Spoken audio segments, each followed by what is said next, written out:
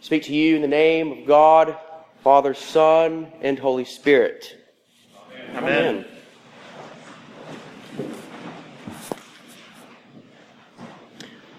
Shoot all the blue jays you want, if you can hit them. But remember, it is a sin to kill a mockingbird. These words were given to Scout and Jim Finch by their father Atticus after he had given them air rifles for Christmas. Scott is confused by these words from her father, and so she asks her neighbor, Miss Maudie, what they might mean. Miss Maudie tells her about the mockingbird, how it is innocent and never causes harm to other creatures. Miss Maudie goes on to tell her in her own words that they don't do one thing but sing their hearts out for us. The theme of the mockingbird appears throughout Harper Lee's novel. Tom Robinson, a man wrongly accused of a heinous crime because he is black, is killed during an attempted escape from prison. Tom Robinson, like the mockingbird, is innocent, never having caused harm or malice towards another creature. Then there is Boo Radley. Boo is a neighbor of Scout and Jim. Scout and Jim are fascinated and very curious about Boo, while at the same time they are terrified of him. One night they sneak into his yard, hoping to catch a glimpse of him. Nobody in the town seems to know much about Boo beyond rumors of what he looks like and why he stays hidden. At the end of the novel, Scout and Jim are attacked while walking home on a dark night from the school Halloween pageant. The sheriff, Mr. Tate, knows that Boo Radley is the one who killed the perpetrator and saved the children's life. However, he refuses to press charges, saying that doing so would be a sin. Later that night, Scout shares with Atticus that Mr. Tate was right. When he asks her what she means, she replies, "Well, it'd be sort of like shooting a mockingbird, wouldn't it?" The mockingbird is not only the state bird of Mississippi, but it is a symbol of everything innocent, harmless, and good, not only in Harper Lee's novel, but in our own lives. As Miss Maudie said, they don't do one thing but sing their hearts out for us. To shoot a mockingbird would be to impede upon that which is good. It would be to cast out that which works for the joy and betterment of God's creation. I have seen that joy myself when the mockingbird would appear in my grandmother's yard. "Oh, look, it's a mocker," she would proclaim. I could not help but think of Harper Lee's novel and the mockingbird when I read today's lectionary. Our Old Testament lesson and our gospel each gives an account in which good is attempted to be trampled upon, and we see in each of those counts, respectively, Moses and then Jesus, reminding us, like Atticus, not to kill a mockingbird. In the Old Testament lesson, Moses is very forthcoming with God, is he not?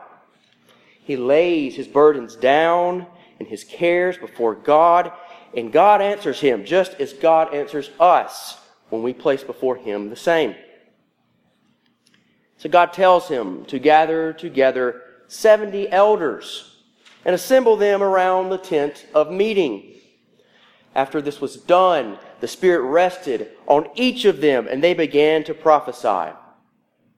Soon after, we find two men, Eldad and Medad, who have gone rogue.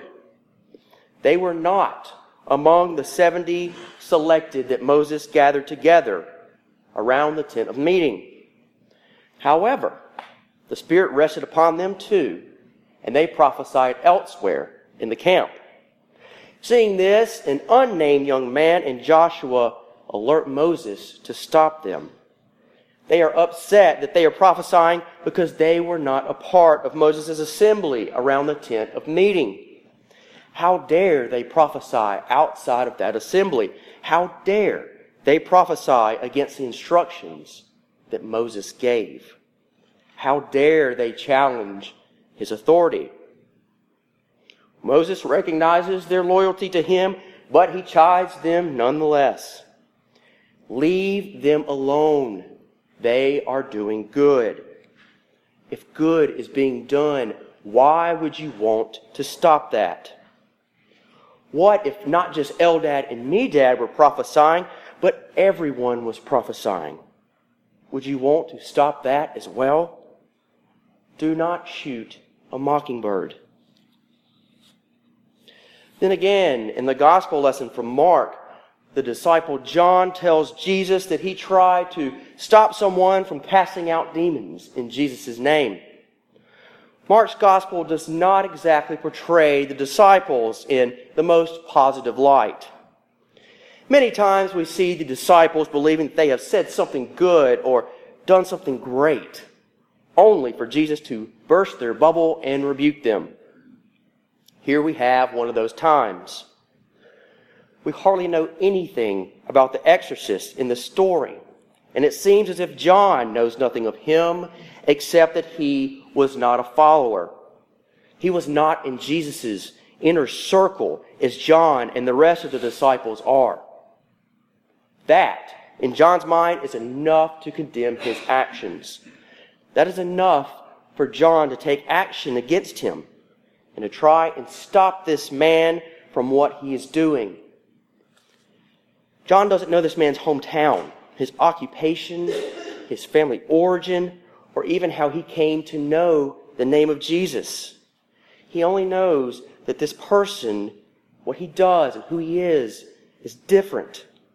He is different because he is not a follower of Jesus. And that is enough for John to attempt to stop this man, although he is doing good. It is enough for John to shoot the mockingbird. Jesus' reply to the disciples is much like Moses' reply to the young man in Joshua. Do not stop him, for he is doing a good thing. Let good be done, for you cannot do good and be against me. Just as you cannot see a body of water without considering the source from which it comes, you likewise cannot see good without considering its source. God is the source of all goodness and of all good things. This all reminded me of when I went to the bank with some seminary classmates. This was our first year, our junior year. So of all people that some fledgling seminarians would wait in line with was a devout atheist. This atheist had his PhD, so after some not so subtle jabs at us for seeking a master's degree, he went on to compare himself to us in other ways. One of those ways struck me then, and it strikes me now, and it has much to do with our readings. This gentleman told us, "You all do good. You Christians do good because you are seeking something in return. You do good so that you will be rewarded by God. I do good with no strings attached. I do good for the betterment of others. I expect nothing in return from either them or God." What I did not say to that gentleman, but I wish I had the chance, is that God is the source of all goodness. All goodness comes from God because God himself is good. You see, what this man fails to see is that when he is doing good, it is God working in him.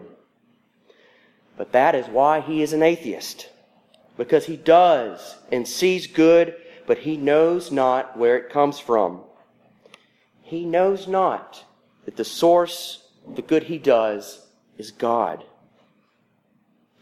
Though this man does not believe in God, the good he does must not be stopped, because ultimately it is from God.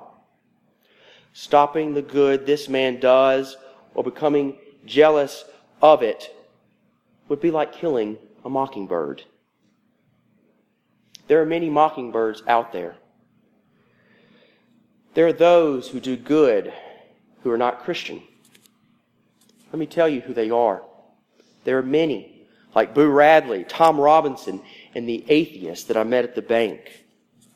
They are different from us, but they do good. They are innocent and wouldn't harm a living creature. They are Hindus, Buddhists, Jews, atheists, agnostics, and yes, Muslims. They are blacks, immigrants, Asians, and members of the LGBT community. They are Catholics, Baptists, Presbyterians, and Methodists. All of these persons do good, and it is God working in them. It is God working in us.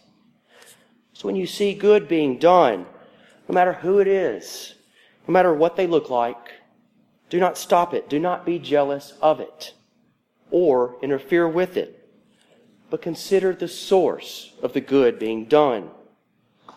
And there you will find God, the source of all goodness and of all good things. So shoot all the Blue Jays you want if you can hit them. But remember, it is a sin to kill a mockingbird. Amen. Amen.